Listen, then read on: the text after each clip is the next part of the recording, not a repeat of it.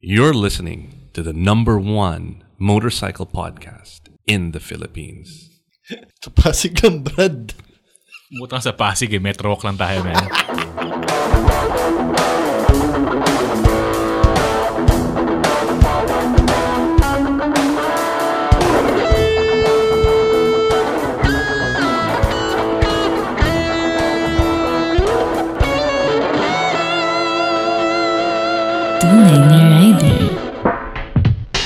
So, this week on Tunay na Rider, our episode, we're gonna have our Tunay na Rider of the Week, which we'll introduce shortly. From this point on, I think puro mga gwapo na. Kasi we're done with brilliant women. We've had more brilliant women on this show than we have had guys, right? So, I think for the next couple of shows, we gotta balance it out. Yeah. Lalaki naman. Yep, with some good-looking guys. Brilliant women and good-looking guys. Mas good-looking sa atin. Lahat naman pare, pang radyo tayo. That's why podcast tayo. Kaya nga podcast tayo eh. Hindi natin sinasadya magkakaroon tayo ng video eh. Dahil sa COVID lang tayo nagkaroon ng video kasi wala ng studio na pang recording. Alright, so, sorry. Where was I? Gulo nyo? Okay, so... we will have Mi Moto by Buck Pogi Pago. Unahin ba natin yon? I guess. Oo. And then we'll end up with Oro Plat. We'll do the Tunay na Rider of the Week. Then we'll do Mi Moto with Buck Pogi Pago. And then... May inip sa backstage yan eh. Yeah. Oh, and then we will have sa backstage eh. Oro Plata Moto with engineer Jolly Alarcon, and we'll be talking about the top 10 weirdest motorcycles Honda has made. Because we've got 2 of those bikes in our personal garages. Uy, Archie Garcia says, I love Tito X. Lahat na ba tayo Tito? Tito X? Si Jolly lang yata yung hindi. Millennial ako. Hindi na. Wag mo na ituloy yun. Alright, so for our Tunay Rider of the Week, we will have one, I think one of the most hardworking, hands-on, he's one of those guys na manly men, pero a real gentleman. Diba? Pwedeng model ng handyman at saka Ace Hardware. He's a veteran broadcaster, and I always see him at all of like the big motorcycle events. Siya yung host. Mm-hmm. And he's also the host of like a couple of live streams and YouTube shows like Man Cave, which I watch. I've bought some of the things he's kind of showed off in that show. And we've got the one and only Paolo Abrera. Woo! Dapat pala Sabado night guest to. Sabado night guest. All right. We should have a sound effect for that. Hey, Paolo, what's up? Hey, guys. Good evening, everybody. What's up? Thanks for joining us. Thank you for the invitation. It is our pleasure. And medyo feeling ko last show, umiinit yung tenga mo. Bakit? Parang panay ang kagat ko sa dila ko. So naisip ko, parang binabanggit ang pangalan ko. Madalas-dalas yatang banggitin ang pangalan ko. So I tuned in, and true enough, parang kinikwento ni Cara yung misadventures namin with her dad's bike. So I mean, we're professionals, so we will air both sides of the story. Parang ano tayo, Boy Abunda or whatever yung mga shows na ganon. So Tulfo. And then lalabas si Cara. Next week, face-to-face na. Mga away tayo ng barangay captain. Okay, so Paolo, what happened? What's your side of the story? I mean, which particular aspect of this story are we dissecting here? So quick recap. Cara was sharing some of her motorcycle misadventures, and one of them entailed her riding with some friends, not being fed. And kumain in hindi daw siya pinakain eh. Parang diretso daw yung mga gwaping sa track and then ride na sila. Diba? Na-excite sa track. Oo. And then she took a slight spill, and the only person daw who stopped to check on her was Paolo. Yan, gentleman. Pero then tumakbo ulit sa track si Paolo. Inabutan ko ba siya ng hamburger at that point or hindi pa rin? Kasi yung mga ride namin with Cara always end up with great food. So all of our rides end up with just a lot of great food. Okay, well, I am mortified that we didn't think of feeding Cara something delicious before, during, or after post-ride. But wala after. It didn't occur to us. Gaya sinabi nila ni Bucket Jolly. Medyo diretso, straight ride, high five. Ayos, okay, uwi na tayo.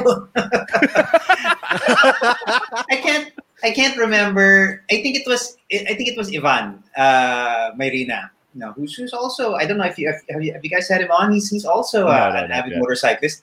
Yep. Medyo nagbalik motor siya ngayon this year, and ito medyo this was years ago. Maybe, I don't know, maybe 8-10 years ago or so.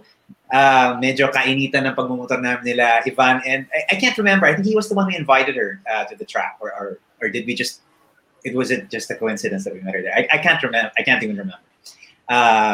Well, she remembered. It must have left some very bitter memories with her. Our apologies, Cara. All right, so we've got Paolo's side. Paolo, what you've been in the motorcycle scene for quite a while, no? All of the big events, I see you there. It's either you're emceeing for Sir Hill, who's watching right now. Or checking out beautiful bikes and supporting the scene. What got you into riding? I think for many, guys who are into riding now, we probably all started the same way. Bata pa siguro tayo. We probably had some little dog-eared poster of a motorcycle up on our walls when we were far too young to actually ride one. And siguro sabi natin lahat, paglaki ko, magkakaroon ako ng ganyan. And I was always fascinated by the motorcycle. I always thought it was apart from astig siyang sakyan, diba? It's a cool thing to ride. I always thought that they were beautiful machines. That they were, they had short of removing one wheel, everything that needs to be there. Kumbaga, you've got two wheels and a motor and an engine. Somewhere to sit and somewhere and a way to steer it. Yung kotse, it's the same thing except kinailangan pang dagdagan ng dalawang gulong. It's the bare minimum of of a rideable machine, and it's I don't know. There's something to be said about how simple and basic that is. It's a great formula, and I think it appeals to guys. And medyo I finally indulged myself when I was a working student in Australia for college. I had moved there for my college, and medyo working student. I couldn't afford a car, so motorcycle was what I ended up getting. But the funny thing that really pushed me towards it was I moved to Sydney when I was 17, turning 18, and so I got my license there. Wala pa akong lisensya dito sa Pinas, and I moved there. Madami naman wala eh. Hindi ko tama. Pero yung point was hindi ko maipasa yung driving test. I took it twice, and I didn't pass. the fact that they drive on the opposite side of the road may have had something to do with it, but hindi ko siya maipasa. So they said, look, you can't take the test for another, I think it was another few weeks or another couple of months or something. So relax ka muna. And I said, okay, well, shit. I mean, gosh. College golly, student. darn it. Gosh, golly. College student. No wheels. Hindi ka pogi nun. So the next most obvious thing to do was to consider another mode of transportation or another level of licensing, which was a motorcycle license. So I went and took the test for a motorcycle license and passed. And it worked out great because I couldn't afford a car anyway. So I would mauuwi rin ako sa, hihiram ako ng auto sa tita ko on the weekend or something. But when I broke open my piggy bank and found I had about $250 in there, I bought the most decrepit bike you could think of. It was early 80s, Suzuki GSX 250. Medyo, it was $250, and it was it was really $1 per cc. What do you call it? There you go. And it was really like the doors to freedom had opened. Exactly. I had just gotten my license. Yeah. I was legally an adult. I was living in another country, and somebody handed me the keys, and it was this amazing freedom machine that allowed me to go where I wanted to go, be where I wanted to be. And also, it was the most decrepit bike in the world. So I also had to because going to a mechanic was expensive, I also had to figure out how to keep it running. So siguro doon na rin ako medyo napahilig sa pangangalikot. And out of necessity, and the rest is history. I was just taking stock of that, Sabi ko nga to a couple of friends, it's been 31 years or so since I got my first motorcycle, since I got my motorcycle license. I've been riding on and off for about 31 years, and that's a long time. I don't know if that's something. Time, man. I don't know if it's something to be proud of. I don't know if it's something to be proud of or something to be embarrassed about. Wait, so this is the first time this has ever happened. I'm sorry. I just need to call it out. So you've got some really like rabid fans, dude. Somebody just posted in the comments. Sino ba tong mga rabbit na to? Sumasabog na sex appeal niyan.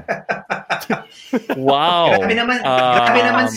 Grabe naman si Archie. Ba't niya naman ito, kilala ko to. Kilala ko to. Ano to eh? What ba to? Fake account to, bro. Fake account. Report natin. Report natin. I-report ka. No, you know what? I asked everybody's got their crew, right? So I sent a message to them and I said, guys, naman kayo. Tunay na rider. They said, yo, we watch that. So there they are. Ayan na sila. Batiin naman natin. Bukang sabik na sabik sa konting pansin mga small time kasi itong mga to. Okay, well, I mean, if they're asking for a shout out to Jericho Rosales. So who? Sino ba yun? Who shout you? Out, Echo. Who you? Si Ryan lang daw ang totoo na rider. Magandang kwento rin yan. Shout out sa mga totoong tao. Yan. Actually, shout out to all the guys I roll out with. I can see them here now. Javi, Olives, Echo, of course, Direct Sid. You guys already noticed that he was on board. Init na si Direct. Natin dyan. Thanks, sir. Yeah, all of our friends, guys. Thanks for tuning in. And sorry, kinikilig ako Some people have it and some people don't, bro. Eat your gulay. Eat your gulay. Baka pumogi ka rin one day. Meron sa Lazada niyan. Sorry, na-distract ako. Na-distract ako sa sex appeal ni Paolo and yung mga nanonood sa atin ngayong gabi. Medyo... Bro, ingat sa pagtayo baka matapid ka sa panty mong nalaglag, okay? Oo nga, dapat naka-off yung camera ko ngayon. May iba stoic lang lagay na pero sa totoo lang, nangingisay na yun All right. So, your first bike, and I think your story actually mirrors a lot of the same experiences of people all over the world, even in the Philippines. Like in a family in the Philippines, you're stuck with our horrible infrastructure for commuting, right? Mm-hmm. And then when you get that first motorcycle, all of a sudden you are empowered. All of a sudden the world becomes much bigger and accessible. So it's not just like an Australia thing. That first bike story is actually universal. Yeah, I agree. It's an icon of freedom. Yun. Masyado bang Western? And I think it's always carried certain connotations, and I think we actively court that. It's got a rebellious attitude. It's got a it's everybody else drives a car, I ride a motorcycle. Parang that's still there, but more and more it's faded away. I think it's become the great equalizer in terms of just any kind of mobility, plain mobility. Nowadays, God, everybody's got a scooter, everybody's got a motorcycle, and it's just become one of the most affordable ways to move around, whether by yourself or, as we've seen, minsan tatlo, apat nga. It's not the safest thing to do, but it's become the new family car. It's become the new family car, diba? It's really the way that people have opened the doors to freedom, to going where they need to go and being where they need to be. All right. So now that we've got, and it's a good segue, we've got your riding buddies here, the Brap Pack. Yeah. What's your, and you guys Brap share Pack? a lot of awesome rides. For you, what is your most epic ride, man? Was it with these guys? You're super fan? Super fan. Naisip ko yan kasi naisip ko, teka, ano bang sasabihin ko dito para, so that it's to be perfectly honest. I mean, hindi kayo cafe racers. You guys really ride. It's not like you go from Starbucks to UCC. You guys do some epic rides. Yo, there are days when we do that as well, and that's legit. That's legit as well. Everybody's got their own kind of ride. If we're talking about a memorable ride with these guys, because alam mo kasi si tulad namin, super busy kami all the time shooting movies, making music videos, releasing records. People like Jericho Rosales, tambay lang yan sa bahay. Yung mga tao like Echo, mga nakatambay lang yan sa bahay. So ang hirap mapagkasunduan yung schedule namin kasi kami super busy kami. All right, it's the other way around. It's hard to get everybody's schedule to match. So one of the rare times when we had maximum attendance was a ride a couple of years ago, and all these guys were there. Echo, Javi, Archie, Ryan, Drew Aureliano, all the guys, sila Toddy. When we went up to Sagada, and that was memorable, simply because it was an awesome ride, a great route. Mm-hmm. And the fact na medyo nabuo kami for the first time, sama-sama kami, and marami kaming nakapag-attend on this ride. So that stands out as an awesome ride. So this is probably one of our most highest engagement streams ever. All of your super fans have their own suggestion as to what your most epic ride should be. But see, because Jericho these guys, Martisem, and he did it twice. So Echo said Martisem twice. Three times. Wow. So he's really passionate about Martisem. Siguro kahit nakapikit na siya, kaya na niyang i-ride yan, no? Kabisado na kabisado. And great taste coffee. And then Javi saying San Juanico, which is a great ride. That's pretty epic also. Right. And Sid has said, Sid is saying we've never ridden complete. Yeah, 100% attendance. On a major ride, wala pa. Yung sa Sagada, hindi kayo kompleto nun? Kulang si Odi Kulang si Odi nun Most epic ride, Petrons. Ang kukulit naman. Patayin na nga natin no comment section na to. Hindi kayo gumanti kay Sid next week. No, but these guys, the rest of the Brat Pack, I was actually absent on a couple of isa-isahin mo na, bro. You got to invite all of these guys on because they've got some great stories. They've been on a couple of awesome pwede. They've been on a couple of awesome rides na hindi ako nakasama. Like one great one is the Buante San Monico ride that they're talking about. That Jericho a tribute ride for his dad. Yeah. And I saw the video. That was beautiful. Sadly, I wasn't able. Yeah, so there's so many stories that these guys could tell you. So hanggang dito na lang ako. Sila na lang yun. I think umalis na si ano. Okay, fine. Ikaw na ang pinaka-pogi dito, tsaka ikaw na ang pinaka-madaming ride. All right, yeah, but I agree. Sagada is a staple. It's one of those rides.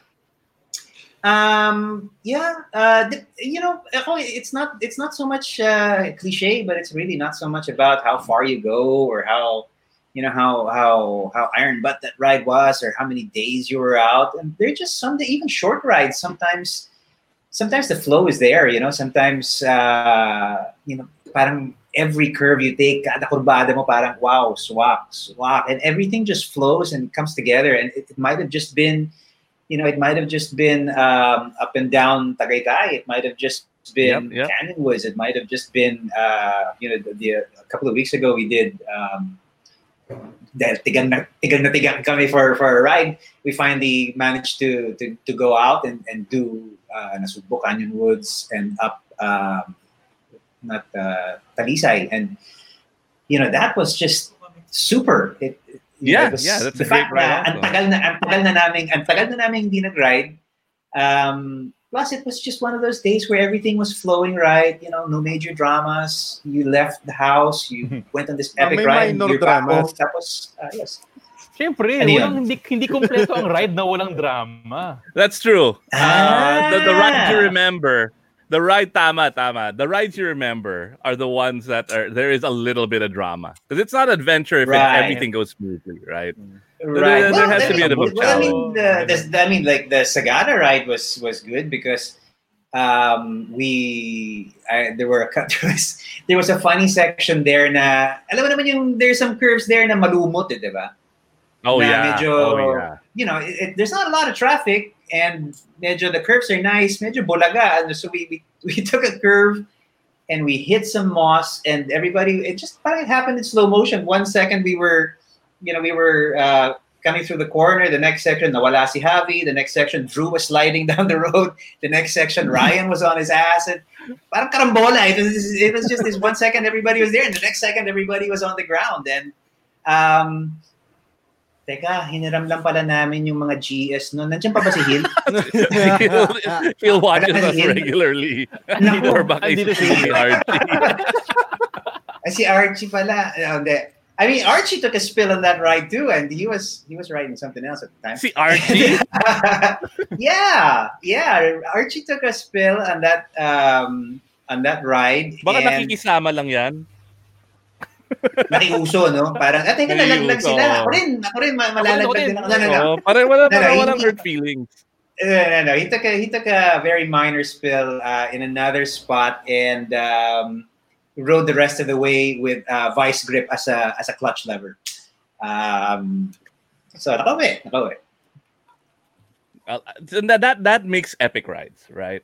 All of these little things. Now that you mention it, you guys are absolutely right. Tama. I mean, epic that's what makes the ride. Everybody gets home safe. All right, so you were talking about how when you started riding, you had an old $250 bike, and that also got you not just into riding, but also kind of like the the DIYer, the man cave setup, and pushed you down that road, no? Do you have any cool project bikes that you're working on or have worked on that you're super proud of? Well, nung kasagsagan ng retro cafe craze, 4 or 5 years ago. This was the first year of I remember this bike. Yep, I remember this bike. And the cafe scene was blowing up at the time, and I said, I want to build a legit cafe. I want to build a vintage cafe. And I didn't have any experience with a vintage bike. And when I say vintage bike, I don't mean a bike from the 1980s. I mean a rotten old bike that was in the grave. And I did that. I made that mistake that all first time vintage builders do. They fell in love with a ratty old bike and said, "Kaya ko tong ibuhay." And I did that. I took home I think it was a 1973 CB 500 inline 4, and I went to town on it. I learned the hard way how hard and how much of a labor of love it is to really go over every little bolt and screw, and I learned on that bike that every aspect of putting together a vintage bike. I hated it and I loved it by the end of the project, and it remains. How many extra tools did you buy? It was the best excuse to ever. It was the best excuse ever to just keep buying tools. Kailangan ko ng carb sync. Kailangan ko ng cylinder hone. Kailangan ko ng, that bike. You didn't just build a bike. You built your man cave around that bike. That's a good, that's the perfect way to put it. I've always, I don't think the ratty old motorcycle was the only reason. I mean, I love working with my hands. I'm begin mo na ako, bro. I opened the door, but it doesn't mean you gotta come in, right? Pigil si Bak dun, ah. Napakagat sa labi. May magalit na sponsor, eh. No, I mean, so you've built more than just bikes. I've seen you build like parts of your house, doorways, like all sorts of things. That's my thing. That's my thing. I like building stuff. Did you start off with a really cheap $250 house? Didn't we all? But I think if there's something worth doing right, then there's nobody better to do it than yourself. And there's a certain sense of satisfaction that comes from knowing that you did it yourself. And that's the way I feel about certain parts of the house. That's the way I feel about that vintage bike that I put together. Parang when I looked at it by the end of, and I built that over the course of a year and a half or something. And parang wow, I didn't know how to do this when I started, but look, I put it together and it runs, sort of, kind of. So, going back to one of your super fans, Echo is saying, siya ang tunay na panday. Oh, okay. Yeah. That's hefty praise, man. Passing from the Panday himself. From the passing the hammer to you. Well, actually, the hammer has already been in my hand. Another one of my obscure interests is blacksmithing or bladesmithing. So I got into that for a while, years and years ago. It's something that I got heavily into. I think all tool appreciators and people who like working with tools, sharp, pointy implement is the most basic of man's tools. It's been that way since the time of the cavemen, and it's the most basic tool that you need. You have an edge, you will survive. Kahit sakay lagay, you'll find a way. Parang primal instinct. make something pointy. Mismo. Mismo. All right, so this is how we end the Tunay na Rider of the Week segment. And basically, what is it? How would you define being a real rider? Ano yung tunay na rider para sa'yo? Antayin ba natin ang comment ni Echo? Yun lang pagbasihan natin. Daming comment ni Echo. Parang gumaganti yata siya. Bago keyboard niyan. Mahiya Carter ng garage.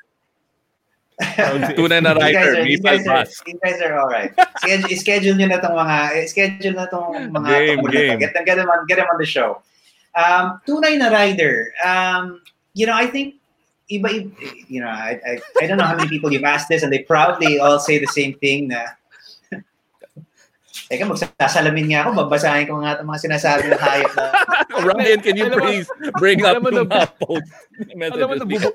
May nabubuo na akong ideal tunay na rider. May Echo eh. Tinan mo. Mamaya drawing natin. Parang, pa-sketch natin sa police. Ito yun, si Iba to eh. Si Iba to eh. Oh. Si Iba to eh.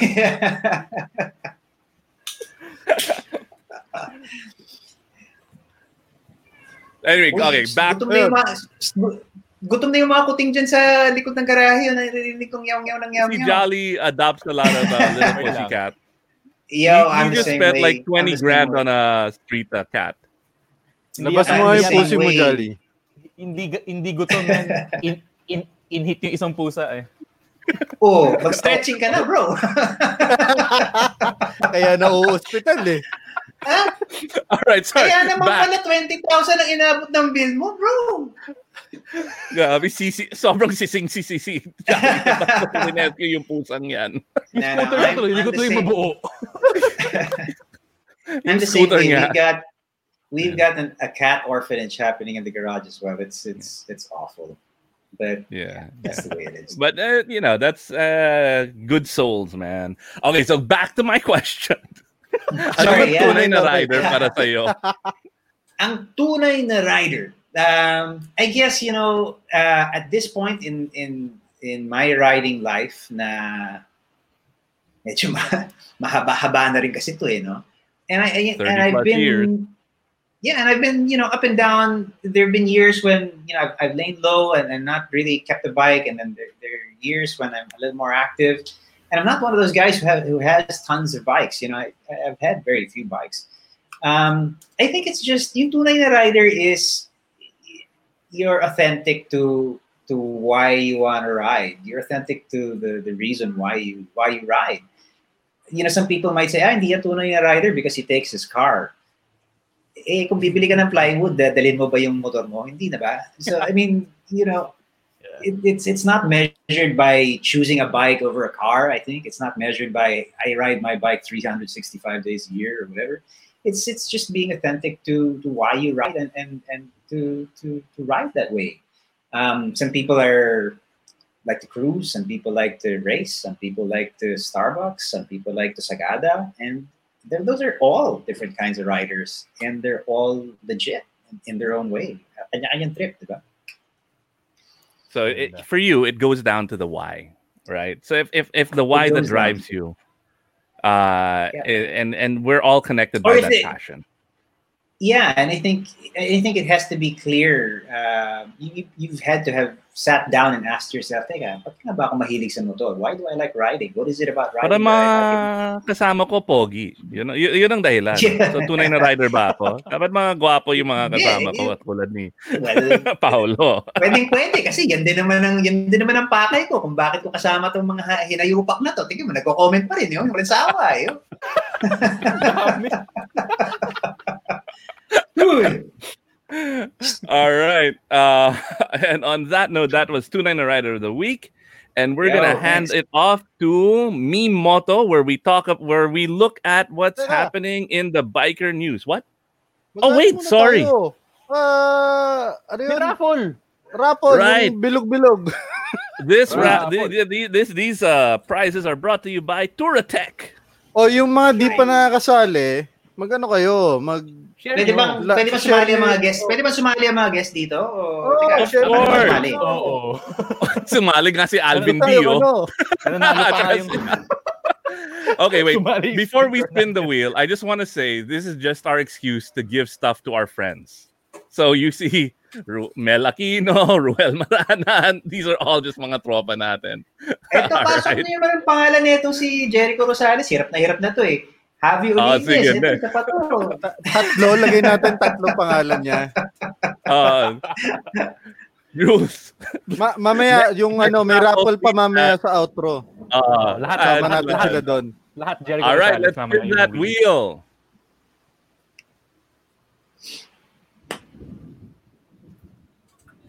Ano naman? Pangatlong beses na yan Oy, Leo, Ano tama yan? na. May daya na yan. Ulitin na. Tatlong beses na yan. Sorry share pero One more time. One more.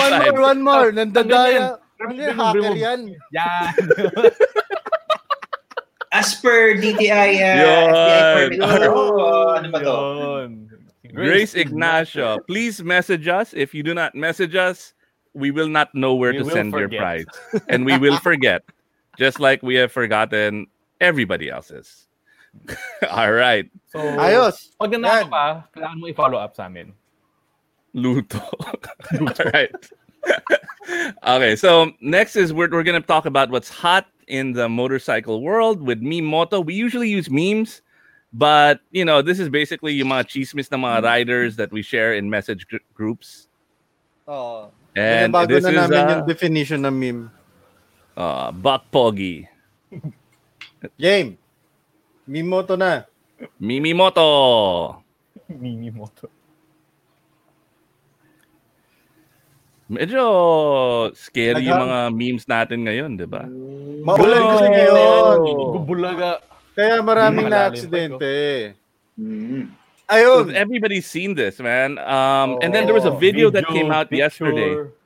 Diba? Na the other side of story daw. Oo. That diba? The car was on the other side kumakain sa Corbada. Have you seen this, Pao? The video of this? Everybody, all of the biker groups are sharing it. Luckily... I've seen the stills. I haven't seen a clip. So luckily, the guy walked away. Nasa hospital ngayon. Nobody, it was like a walk-awayable accident. Okay. I mean, but it looks bad, was still scary. Buhay lahat. Impact, Pero hindi siya tinamaan masyado considering the damage. Well, doon ako dahil din sa leathers niya. The takeaway is he's wearing a good helmet, rated. Naka-Alpine Stars siya na full leather. So always, I mean, if you're gonna, gear is really important. Yep. Maganda pala Alpine Star. Pa-sponsor nga tayo. Ibay nun. Kung may nanonood na Alpine Star, di kami sponsored, pero we're open. Pero yun nga, kailangan natin mag-ingat lagi. Yep. Kasi nakakalimutan ng mga tao regardless kung tama o mali. Or kasalanan mo or kasalanan ng iba. Oo, kasi motor ka lugi ka either way. No matter what. And the guy was speeding up. So the engineer Jolly, diba? Yung impact with that amount of power. Kahit sabihin mong mabagal ang takbo nila, tumatakbo yung kotseng pag ganun Tumatakbo yung motor pag ganun Diba? So kung sabi 30, yung bangga nila 60. Ganun yun. Ganun ba, engineer? Ganun ba yun? Ganun yun. Masubukan niya. Guys, ride safe, man. Wear the right gear. Lalo na maulan. Palagi kang talo. Madulas ngayon. So, yung panahon ngayon, man, sobrang unpredictable. But that, I was so scared to watch that video. Like, I refused to watch stuff like that. But then when my friends were saying that, the guy was okay, not okay, but I mean, like, he was able to walk away from it. I had to watch it to make sure that I learned why. I mean, it's kind of sadistic in a way, but every time a friend walks away from an accident, I'm like, what happened? What can I learn from it? It's a lesson. I've seen little stills of the what do you call it? The progress of that corner. And it's, yung nakita ko is parang it's a classic case of, well, everybody was sort of on the border of the center line. You know, I think they're going to argue endlessly who had a little bit more tire over the center line or not. But it looked to me like nga yung ano yung debate. Maski mag-argue kayo, nagbanggaan na kayo eh. Ayun. But it was a classic case of target fixation, di ba? Yung the minute you look at something that ayaw pumunta, I don't want to hit that, pupunta ka talaga doon. Yep. And that's, to me, that's also what it looks like what happened. The rider and the car both saw each other, and they just unfortunately kept going. Yep. Parang yung mga usa na nag-freeze. Yeah. So aside from wearing the right gears, invest in some training. There's nothing like it. It really improves your riding life. So mag-training kay Mel, bili kayong Alpine Star.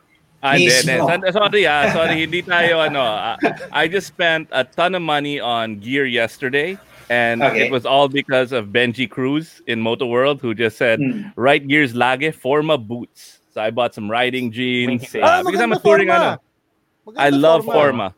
Hindi kami sponsored, but I've used them for over 20,000. Forma pa. Performa. Ma-forma. All right. Next slide. Hey, Boss Benji. Thanks for joining us. Ito nakita ko to. Actual ko nakita. Ano nangyari dyan? May Doña Hema dito. May binangga. May binangga daw na motor sa Gilmore. Kinaladkad niya hanggang Doña Hema di. Malayo na. Kilometro. So syempre may spike yung motor. Ba't lumiyab yung kotse? Lumiyab muna yung motor. Syempre, kinakaladkad mo yung tangke, whatever, may nag-spark. So parang liliyab talaga. Tinakbuhan niya. Hindi na siya nakatakbo kasi nasunog na siya. Wow. Confirm ba to? O baka naman urban legend lang to. Hindi. Confirm. Dinaanan ko yan. Nandun ako. Tapos, sabi nung driver, hindi niya raw napansin na may kinakaladkad siya. What the? From Gilmore to Doña Hemadi. Pa-check niya siguro yung hearing niya, tsaka eyesight siguro.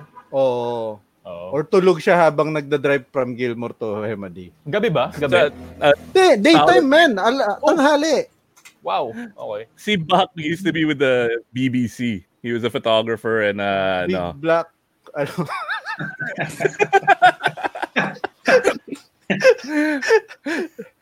Anyway, so, di ba parang imposible naman na hindi mo maramdaman na kinakaladkad mo yun.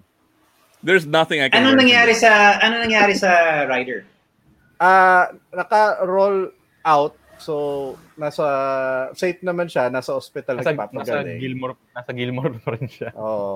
Hindi naman. Tapos yung driver, kakasuhan. Yari yan. Wow. So, ingat pa rin. Ang daming aksidente lately. Duda ko dahil maluwag na masyado ngayon yung quarantine, naglalabasan na yung mga tao excited mag-drive around. Yeah, that's true. I'm super excited to ride. Nakakalimutan yung mga basic street rules. Ako, it's nakakalimutan mo yung street rules, and it's just lack of practice. I mean, you're rusty. Diba? Your reflexes aren't as fast. Diba? Pero di ba dapat mas maingat kapag pag alam mong teka, hindi ako nakakapag-practice dapat doble. Well, logic should dictate that, pero hindi naman. hindi laging nasusunod. Hindi ko mo ng logic. Shout out kay Brando Rosales. Good evening daw. What's up, Brando? Uy! First time yata nito manood. Ngayon ko lang nakitang nag-comment to dito. Kasi yung mga gwapo nagko-comment ngayon gabi. Tignan mo, hindi makaporma yung mga hindi makaporma yung iba talaga pag mga Rosales. Lalabasan ng mga Rosales, Next. Eto medyo to. May nag-post nito. Piso goals. Ang nakalagay sa text ay kung sa tingin mo kasya ka dyan, usap muna tayo. Tapos Sun Life. Wow. Di ko alam kung Sun Life ang nag-post nito, pero dahil may nakalagay na piso goals, mukhang naghahanap ng downline yung ahente nito. That's a good picture. Paki-zoom out nga ulit direct. Ang tanong ko, yung kumuha ng picture niya, buhay pa ba? That's a hindi ko alam. How many times have you been in that position na may truck, dalawa o bus, and you're like, kasha ako, pero gagawin ko ba? Like, ako parang ako parang sure ako kasha ako dyan pero gagawin ko ba? And sadly, most of the time, I say yes. That's why I'm like, okay.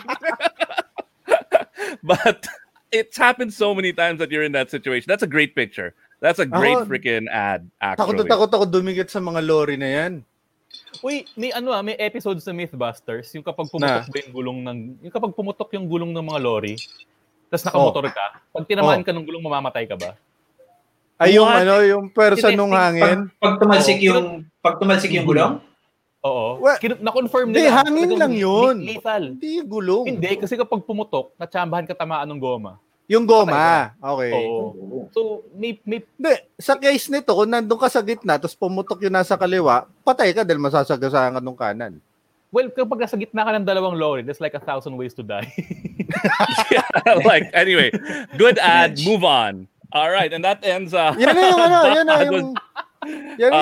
dark segment this week. Grabe, ang dark naalala mo, pinag-usapan natin yung about sa mga insurance. Dapat mag-share na tayo, magbebenta na tayo ng insurance. We need to, yan ang angle ni Buck. So, naging ahente siya ng Sun Life. Mag-aanap na tayo ng pwedeng sponsor na insurance sa atin.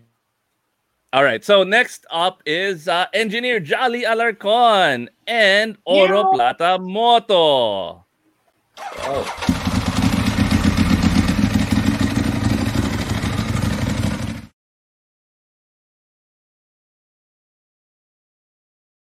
Pinakamaganda OBB ko may audio. Oo nga, special ka. Love ka ni Ryan. So anyway kasi, si Iba kasi sobrang smitten ngayon. So one of the weirdest bike that I have ever seen. So gumawa kami ng parang tara pag-usapan natin ng mga weird bikes na ginawa ng Honda. Honda's been making weird bikes ever since. Top 10. So I compiled a list ng mga top 10 weird stuff that Honda made. So what do we have? Engineer Jolly. Meron tayong slide. So number one. Number 10, pa-countdown tayo Okay. 10. So, number 10. So ito yung the M80/M85 Honda Juno. So boxer engine siya. Shaft drive. Hydraulic yung clutch. So obviously inspired by BMW to. Obviously, right? Well, actually. Pero kasi ito yung unang scooter ng Honda na ginawa nila noong 1961. Yeah, so, post-war era. I think talagang di lang talaga nila alam yung ginagawa nila at this point. Tsaka never naman sila nag-boxer So, yun na talagang parang, gawa tayo ng bike. That's interesting though. Like, black.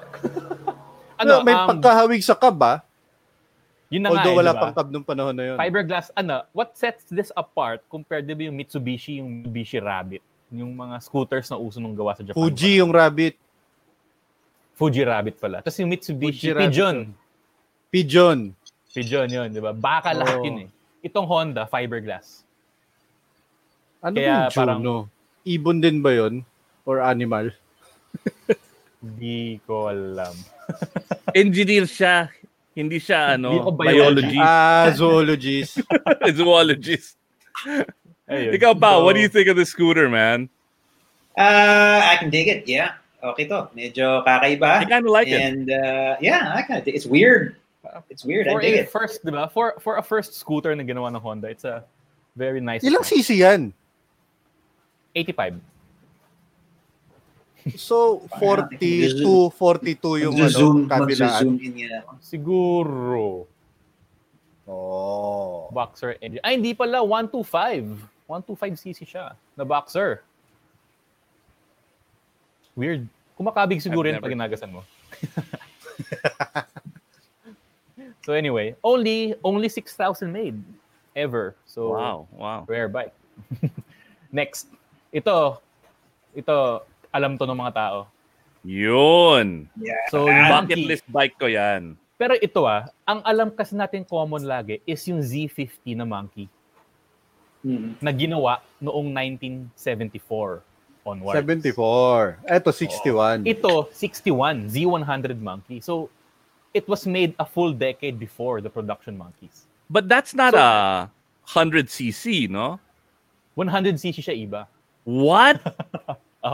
Ito kasi yung kwento nan. Yung Z100 Monkey was made noong 1961s, a full decade before the Z50. Pero, what made it so special, kasi, ano lang to parang less than 100 lang yung ginawa ng Honda.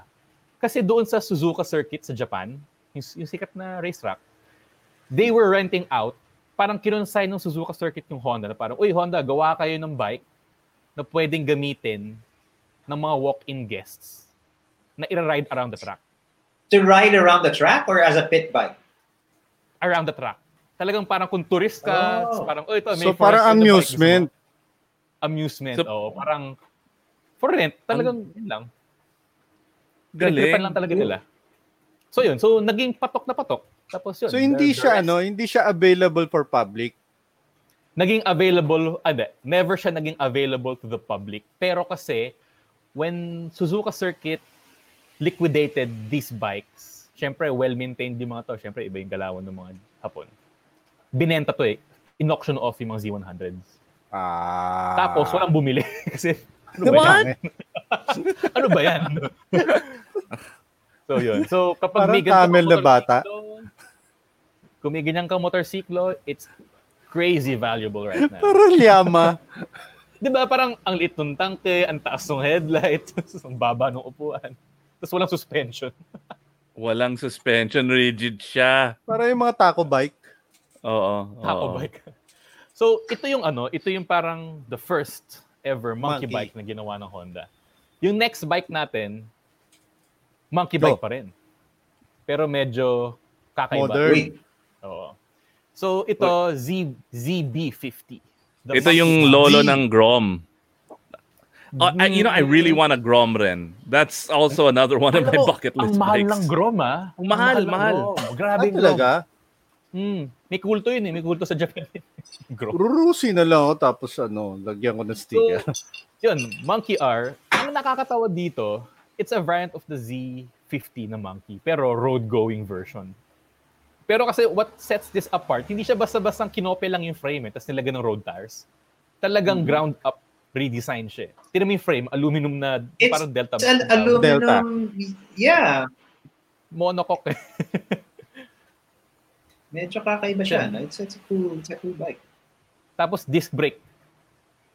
Both? Harap lang. Drum sa likod. Drum sa likod.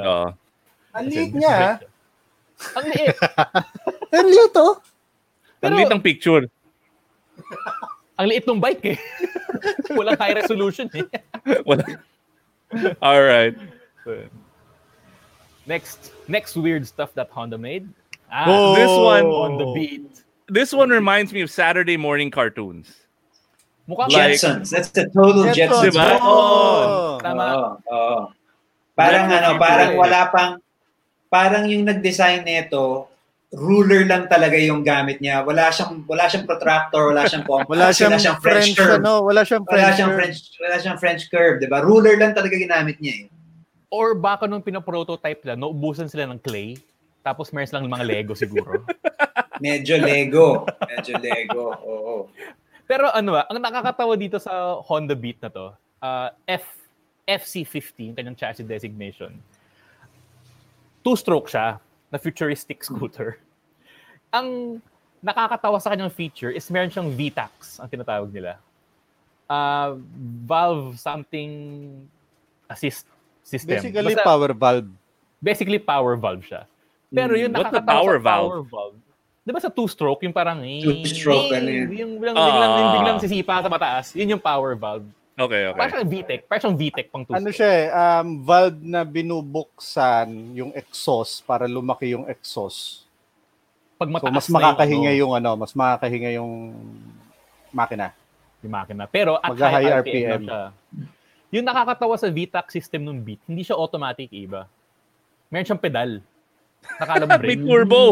May turbo pedal. So, ang nakakatawa dito ngayon, yung VTAC, pwede mong apakan kahit mababang RPM. Pero instead na bumibilis yung bike, humihina lalo yung takbo. Babagal. Kasi mababa pa RPM niya eh. Wala pang hatak eh. Nadudulod pa. So, iintayin mong tumaas ang RPM, so aapakan mo yung preno. So parang meron siyang boost pedal. Si Benji Lopez daw may binibentang Gromo. Uy, magkano? wag post next year 2021 it'll be a better year. Baka may sponsor na tayo. Yeah, so yan yung Honda Beat. Ito kasi 'di ba mukhang Lego. Itong next bike natin mukhang Tonka. That is a bike I really like. Ito yung CT50 Motra. So, pangalan din, panalo yung pangalan eh, Motra. Motra. Motra. Di ba yun? Yun yung kalaban ni Godzilla. Mothra. Godzilla. Well, Mothra. Mothra. Hindi ako Godzilla pan, pero grabe. Kilala ko yung kalaban Japan niya. Back, di mo kilala si Godzilla. Hindi ako fan ni Godzilla. Kilala ko siya, pero Hindi, kasi sila Bak, yung family niya has a farm outside of Mount Fuji. Yeah, all right? So every time Godzilla comes around, tinatapakan yung farm ni Bak. Hindi ako fan. Pero kilala ko yung mga kalaban niya. That's why...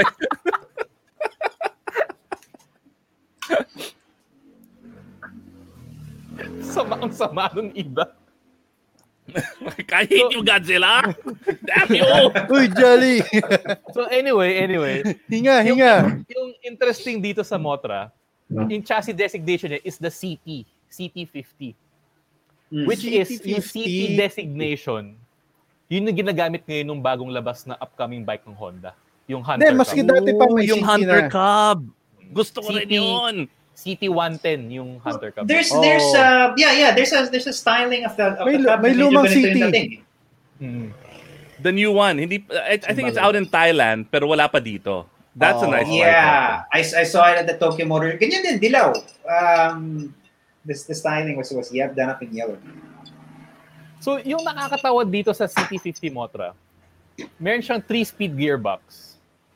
Pero meron siyang 2-stage na gears. So, may high, may low.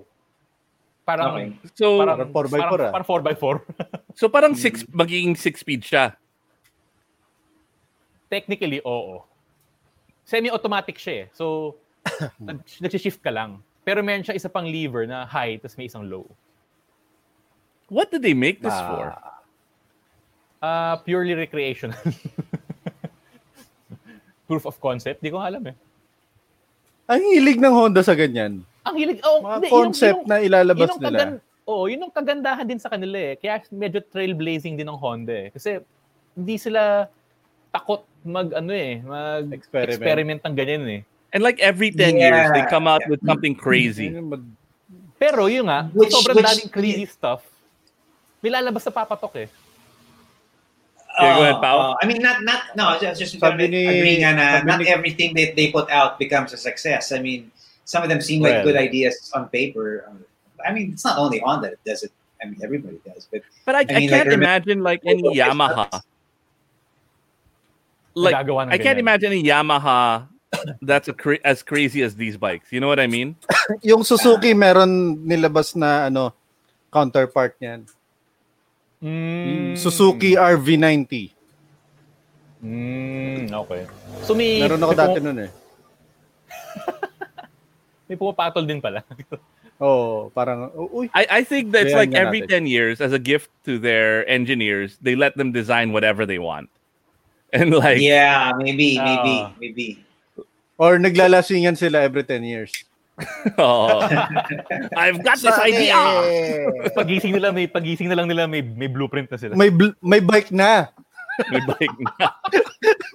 Parang lang ano to? Parang toko party lang yun ah. Naglalasing lang, pagising nila may bike na. May bike na. All right, next. Ito malaki-laki yung bike na to. Yung picture na ito Honda AX1, si NX250. Yung NX designation sumikat yan dun sa Dominator NX650. It looks like a Dominator. Nauna to sa Dominator. Pero Dominator kasi late 80s na. Si AX1 was a full decade before. Kasi 1980 sarado nalabas to. 1980. 1980. Ito 87 yung yung nasa model. So matagal din nila ginagawa yung bike. Matagal nila mina-manufacture. Yung nakakatawa dito, wala pang adventure bikes nung panahon eh. Wala pang notion ng adventure bikes nung panahon. Actually, Honda, di rin nila alam na gumagawa na pala sila ng adventure bikes din nung panahon. So, diba, ang tawag kasi nila dun sa ganun, dual sport eh. Nung panahon na yun Oo. Wala pang long way round eh.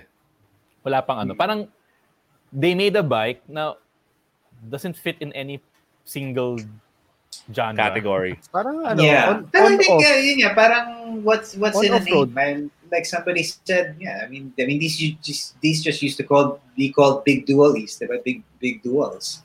Big duals. Yeah. Before nabansagan silang adventure bikes, they were just known as big duals. Pero ito the fact na they were making this bike for more than 5 years, ibig sabihin nun may following to. They were actually selling some of these bikes. So ito yung predecessor ng Africa Twin. Actually, mukha siyang Africa Twin, yung twin headlight. Oo.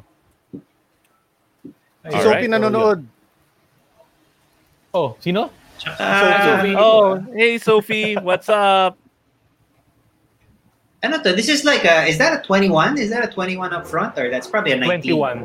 The mugs, no? It's a cast, 21. It's a cast wheel na 21. Yeah, that's unusual. Tsaka gusto ko yung parang Kalesa yung design. Parang parang logo ng Yamaha eh. Ironically. Oo, inuurat nila Yamaha. Let's do a pitchfork. Kara and Sophie Tarok. Sophie Tarok is one of our most hardcore fans, man. We're lucky to have her watching tonight. Lodi Sophie. All right, next bike. Bye. Ito modern naman. Yun. Honda. Parang na-stretch yung bike. 01. Hindi, yan. Kala ko talaga Sobrang talaga bilis. na-stretch yung picture. Ganun talaga yung itsura ng bike. So, yan yung Honda DN01. Kasi dapat may zero sa DN? Oo. DN01. NSA 700A, yung chassis designation. Actually, gusto ko dito sa Honda, lahat ng bike sila may chassis designation. Parang kotse. So, parang yung DN01, iba, 750cc na V-twin. Wow. 750. Tapos, fuel injection siya. Yung what's weird about that bike, besides yung futuristic na mukha siyang na-stretch, fully automatic siya. Clutchless, shiftless. So parang touring bike siya. Parang scooter. Na V-twin. Parang scooter. Ano yan? CVT or yung parang dual, ano ba yun? Yung DC. Dual DCT. clutch. DCT. Dual clutch transmission.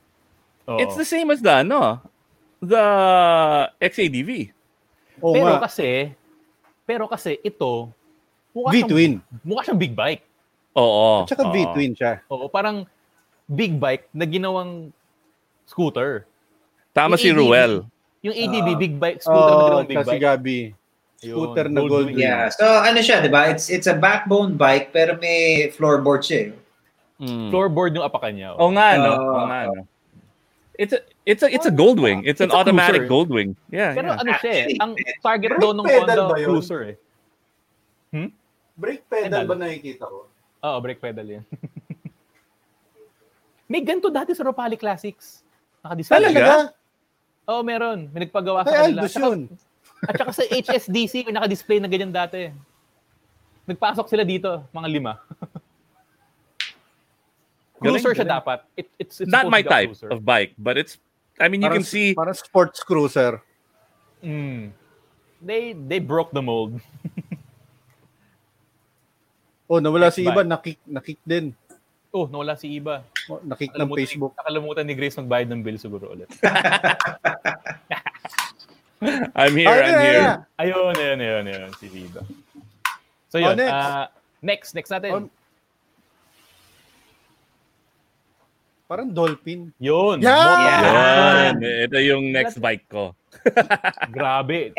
You see how popular this was. Lahat tayo nag-react. Yan na. Sa anime ko nakikita yan eh. May video to sa YouTube na yung nagda-drag racing sila gamit motocompo. Solid yan. So this was free with the Honda Civic before, right? Parang Yeah, yun ang promo nila. You couldn't even buy. You couldn't. If I understand, you couldn't even buy the bike separately. You had to buy the whole car to get it in the car. Oo, bibilhin mo yung kotse, tas bibilhin mo pa yung option of getting that bike. Yeah, it was yun. It was an accessory to the car. Pakita natin ang next slide. Ngayon, marami sa Valenzuela niyan. Yun. Ganyan mabali yung Motocompo. The funny thing dito the funny thing about this, yung unang Honda Today yun eh. Honda Today at saka yung Honda City na una. Those two cars were designed around the Motocompo. Oh. So yung size nung trunk nung Honda Today at saka nung Honda City nung unang panahon was determined by the bike. Was determined by the Motocompo. Libre din ba yung parang folding chair at saka tennis racket? Parang pinapalabas silang parang folding chair lang. Parang ganyan lang kadali mabali yung Motocompo. It's like a folding chair. Parang ganyan lang. So figurative. Kasi, because this car was so compact and it could really only fit the Motocompo. You needed the Motocompo there dahil pag na-flatan yung kotse, kailangan mong lumipat sa motor dahil walang spare tire. There wasn't any space for the spare. So pag na-flatan ka, huwag ka na maghanap ng spare, di ba? Sakay ka na sa ano. Pag naubusan ng gas. Naubusan ka ng gas mismo. Kasi the car was so small, wala na rin gas tank yan. Wi-Fi na yan eh. Ito yung ito yung simula ng mga K-cars sa Japan, yung sobrang liit ng mga kotse. Parang kung sobrang liit ng mga kotse nyo, kami may kasamang motorsiklo. Yeah. No, but galing. I think this kind of goes back to the point we were making earlier, diba? Na parang mobility is mobility, and this is what it was all about. Parang sa kanila, diba? I mean, we've all taken a trip out to Japan. Si Baknat nandun sa may Mount Fuji, di ba? There's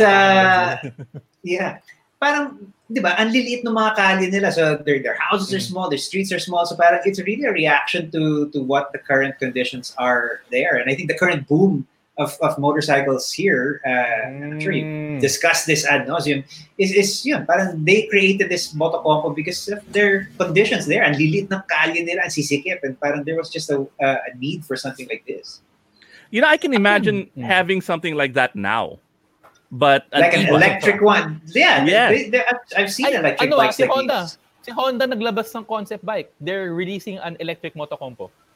Yeah. Wow, that's gonna be awesome. Ito, mas maniniwala ako kay Ruel Maranan. It was initially designed for a hub and spoke concept. You park the car and move around the city using the scooter. Kasi sa mga ibang bansa, you have big parking lots outside of the city to decongest the city center. City itself. And then you will commute to the city center where you work. So instead of commuting...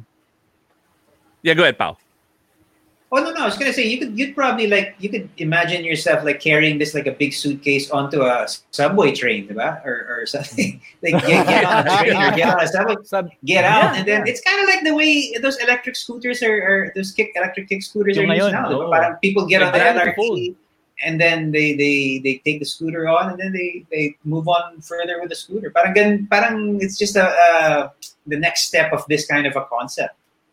Parang folding bike. May comment nga ni Doc Rolly, sabi niya, baka pwedeng i-check-in rin sa aeroplano yan. Pag walang gas. Oo nga, may gas. Di ba? Pwede. Pero ang galing nga, kasi based dun sa mga na pagkwentuhan natin, this was a response from a need, unique doon sa Japan siguro eh. Pero sumikat siya kasi it's a unique concept eh. Like kung American ako, pagtatawanan ko yun eh, pero parang, uy, cool yan ah. Yeah. Pero a 50cc bike hindi pwede sa US. Like limited use talaga yun. No, but I think But I think attitudes are changing also in the US. Parang when you watch a lot of features and reviews now, they're talking about small displacement Chinese bikes in the US. Parang yung mga Tao 50. Mga maliliit, diba? Although I get where he was coming from, but just the the way the geography is set up there is it's just endless highway miles from one part of town to another. So you need something decent. But I think in the urban centers, small bikes are making headway, and I think that's true. That's why you also have those rental scooter thingies, right? Those push scoots that you can rent. All right, Jolly, next. Right. But this is on my bucket list, definitely. Next bike, baliktad naman. Since wag ka umiyak. De, kwento natin kay Paolo kasi parang 2 weeks ago, hinaram ko yung Helix si Buck, tapos natibone ako ng kotse. Linabas niyo ba sa meme segment or? Whoops. Yes. Yeah. They made fun. Alaskada si Jolly for a week. Sorry to hear that, bro. Actually, hindi for a week eBay. Ongoing pa rin. So anyway, sorry to hear Honda, that. Yeah, that's a weird bike. Ito yung Honda Fusion, tawag sa Japan. Nung dinala sa US, naging Honda Helix. Pero yung nakakatawa, itong bike na to, kinopya to. Unlike yung mga previous bikes, itong Helix, kinopya yung concept. So nagkaroon ka nung Suzuki Bergman, Yamaha Majestic, or yung Yamaha Morpheus. So hindi siya yung OG Maxi Scoot? Siya yung OG Maxi Scoot. Okay. Siya yung gumawa siya yung kinopya. Siya yung kinopya. Okay. Yung formula ng meron kang scooter na malaki na pwede mong dalhin kahit saang malayo. Sobrang far-fetched siguro noong panahon. Kasi 'di ba scooters, 'di ba? Like parang motocompo lang yun eh. Last mile transport, yung pandyan-dyan lang. Ito Honda, tara gawa tayo ng scooter na pwede mong i-expressway. Ito, gagawa ka ng scooter na pwede mo gawin bahay. Basically, iba yung Helix ni Buck, mas mahaba pa sa GS ko. Ganun siya kalaki. Sofa, salaset yan eh, na kaya mag 70 miles per hour. yun, parang it was a formula na sobrang wild, pero pumatok sa tao to the point na yung mga competitors actually copied that formula. Right. Tapos, I wanna. Yeah, sure. Go ahead. And I wanna ask. Parang like for someone like Buck, or parang owning one of these now, is it the formula? Is it the shape? Or is it the fact na retro siya? It's kind of cool. It's why do you dig it? Why do you like it? Ako? Man, komportable siya. Para talaga siya sopa. So, yung time value ka talaga. As in util value, initially, yung aesthetics, ang ganda niya eh. Well, quirky reasons. Quirky. Pero nung nagamit ko na siya, talagang ang ganda niya gamitin. Para ka naka-cruiser. Okay, so I mean it works. Because I mean I've never spent any time on something like this. Pag nabuo na, Pao. Pairan ko sa'yo. Mga next week na darating yung mga parts na in-order ko for the Helix eh. Ito yung the funny thing about the Helix, it was started production noong 1986 hanggang 1988 to 87. Then ginawa nila, it was parang every year nag-improve siya. Like they were giving it like better carbs, better exhausts, hanggang 1992. Ito sabi ni Archie Garcia, Jason Maligaya had that and used to be Super Force and Marilaki back in the day. So this thing can handle. No. Iba si Jason. Iba talaga si Jason Maligaya. Man, that guy can ride. Yung Helix nakakasibak ng Aerox eh. Sa kalye, nakakatawa eh. Kasi overtake ka ng sobrang laki. Jolly ko, correct lang kita. Ang last production date ng Helix is 2014. Ay, hindi. Ano muna? 2002, diniscontinue yung Helix. Pero, nung diniscontinue ng Honda, nag-riot sila sa Japan. Nagkagulo sila. Na parang, riot? Talagang ang daming nagalit nung diniscontinue yung Helix. So Honda was forced to put it back to production hanggang 2007. Same year. 07. 2002, tama. Binalik yung production until 07. Like what year is the one we're looking at on screen now? Yan yung unang version. Maski yung 2014, ganyan yung itsura. O yun, so parang hindi siya nagbago. Medyo ganyan pa rin yung dating ng mga bago. Hindi masyado. Pero like, okay, so it's always got this quirky sort of look about it. Which is good for Mac. Kasi maraming parts available. Fully digital yung display niya, parang calculator, parang Casio. Okay. So confident ka naman pala na madaming pyesa, so binangga mo talaga. Well, actually, mukhang ganun nga. Hindsight Kasi nung nabangga ako, parang, oh shit, Google ako, Honda Helix parts. Dami oh my gosh, ang dami talaga. Parang may certification sila sa Japan na parang Helix only shop or something like that. May ganun sila. Okay. Talagang may kulto, may religion yung Helix sa Japan. May simbahan kami niyan. So maraming mahilix dito. Mahilix. Oh God. Mahihilix. What? Tig-tig-tig. Bigay nyo na sa akin yun, guys. So, tama yung last 3 bikes mo. So, the Motocompo, the Helix, and then... Ito yung dahilan kung ba't tayo gumawa ng list na to eh. May kasamang booth babe pa. May kasamang booth babe. Booth Taga-Punas. Sino yan? Booth box. Bakit? Ano ba? Yung pa rin yung damit mong suot ah. Tsaka ano bang ina-apply? Para ako si Batman eh.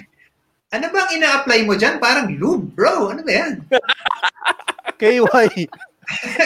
parang, alam mo bro, 20,000 pesos ang mapapagawa. Mapapa 20,000 pesos ka din dyan. So, alright, so medyo di na kailangan ng intro yung bike na to eh. Kasi ito yung Honda XADV nung lumabas a few years ago. Parang anong trip to? Gagawa ka ng dual sport bike pero scooter. Yeah. Parang sa tingin ko namimiloso po lang talaga yung Honda na parang uso mga adventure bikes. Tara, gawa tayo scooter na adventure bike. Tapos, nakakatawa dyan, sinali pa nila sa rally event. Sa Gibraltar, no? Yung Gibraltar Rally. Well, pero, pero private. Hindi nila sinali. Privateer yun. Privateer. Hindi siya Honda sponsored. Ba yun? Pero yung nakakatawa, yung Gibraltar Rally, nanalo yung XADV. Tinalo nila yung mga KTM tsaka BMW GS. But if you look at the Gibraltar Rally, to be fair, it's just a whole bunch of random bikes. May Himalayan nga na sumali doon. It's just like a crazy fan adventure event. Parang wacky races, gano'n. Na adventure talaga. Parang it is like wacky races na Dakar. Wacky races na Dakar. Oo. So any bikes pwede. It's more cost effective than going to the Dakar. But it's equally challenging. So that actually, when I heard that, I was really impressed because I was like, an adventure scooter, like how does that work? How do you grip the tank? How do you stand on it? That's my main hang up about the concept of an adventure scooter. Parang there's nothing to hug your knees against. Yun. Pero effective yung ginawa rin ng Honda. Ako rin parang ang weird naman ng bike na to. Tapos may nagpahiram dati sa akin ng XADV mga 2 years ago. Pagsakay ko parang, oh shucks, ang ganda nga nito Tapos may foot peg siyang tumutupi. Na kapag tatayo ka, may foot peg siyang na lumalabas. Then at saka the fact na naglabas yung Honda ng ADV 150. Ganun kaganda yung public opinion about that bike. It's like one of the number one selling scooters in Europe. And so the reason we brought this up, the reason we came up with this concept is because I traded my pickup truck for it. So that is actually my XADV that a good friend of ours, Eric, shout out Eric Liongaren, took a glam shot with Buck Bago as the sexy booth babe next to it. Yeah. So I'm loving it. I'm really, really loving this adventure scooter, man. It's hardcore for someone who's soft on the outside like me. It is an adventure bike that's great for the city. It is a bike that I'm really enjoying. I didn't think I would enjoy it. A friend of mine just left it here and I started using it a couple of times, and it the quirkiness to it, all of the things that I didn't think I would like coming from a adventure bike. Like I've had a GS, I've had a KTM Adventure. It grows on you. It grows on you. So that is our number 1 weird Honda motorcycle. Jolly, so, a lot of people are liking this this segment. Anong moral of the story natin? Don't innovate. Be afraid to break the mold. Innovate and drink sake. And you can see na since its inception in the 60s, may continuity yung mga designs ng Honda, right? They are continuously iterating and evolving these crazy ideas. Napapansin ko, parang lahat ng quirky designs nila nagpe-favor doon sa automatic transmission, hindi ka masyado mag-iisip, parang gas and go. Yeah. Diba, maski yung malaki nila yung parang Goldwing na scooter. Silverwing? Automatic eh. Bakit walang Rocos dito at saka Zoomer, Jolly? Well, kasi naisip ko rin yung Rocos at saka yung Zoomer.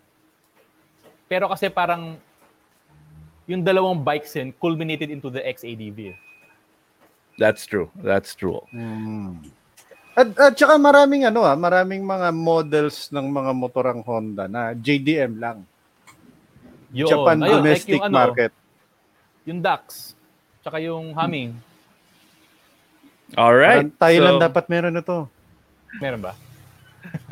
Okay, so there's a head that keeps on popping into Jolly's frame. You wanna kind of introduce Jojo? Kasi gumagawa kasi kami boyfriend niya. Gumagawa kami ng CB77 na Superhawk. So ito si Jojo. Si Jojo. Nagte-text yun eh. Ayun yung Superhawk eh. Well, makina to yung Superhawk.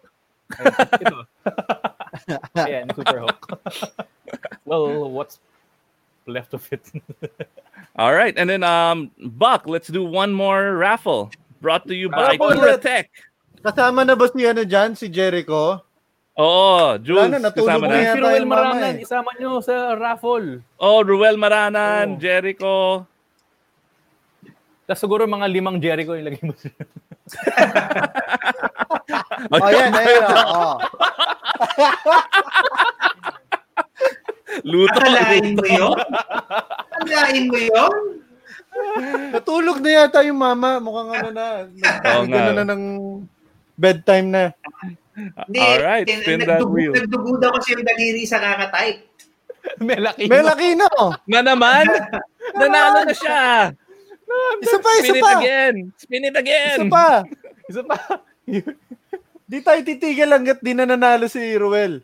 Wait, nanalo na ba si Archie? Hindi pa, di ba? Akalain si Archie ang nanalo. Okay, si Archie pasado. One more. Tingnan natin kung mananalo si Ruel o si Jericho. Bigyan nyo ng KTM na t-shirt. Ubusin na natin lahat ng mga binigyan ni... Yun! Hello! Congratulations. Jericho Rosales, you have won a KTM t-shirt and a set of DVDs that teach you how to ride off-road. Thank you, Alvin. Malamang mag-aaway ka nito sino mag-deliver kay Jericho. Tuwan-tuwa si Archie na nanalo siya ng KTM t-shirt. Si Archie nanalo ng KTM t-shirt. Archie! Congrats, bro! Archie, donate mo na lang. Spin tayo ulit. We'll give Archie something else.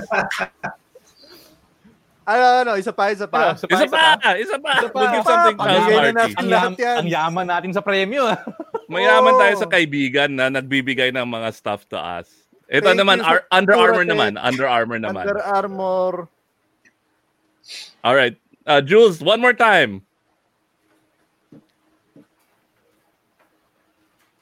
Nawala. Jules. Okay, one more time, Jules. We can do it. Wait lang, mag-drawing na ako ng wheel dito. Teka lang, para meron.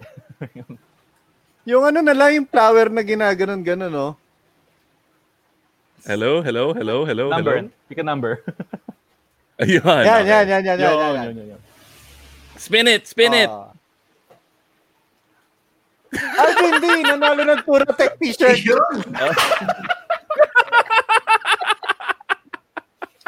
Alam mo, unique yung problem natin eh. Kasi yung mga viewers natin, yung mga sponsors natin eh. Yung mga viewers natin, sila yung namimigay ng stuff sa atin. One more spin! One more! One more!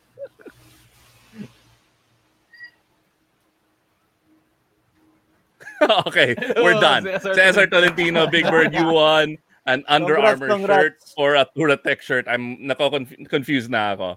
But yeah, please message us. And back on that note, please take us out. Yun. Thank you, Paolo. Thank you, Paolo. Thank you, guys. Maraming salamat. Thank you for having me, guys.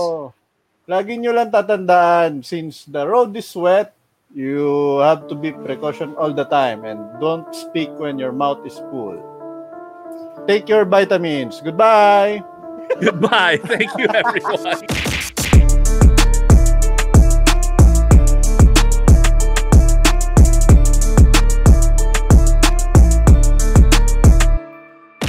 Ivo Bernardo here from Tunay na Rider, and I'd like to thank Podcast Network Asia for supporting our podcast. You can check them out at www.podcastnetwork.asia.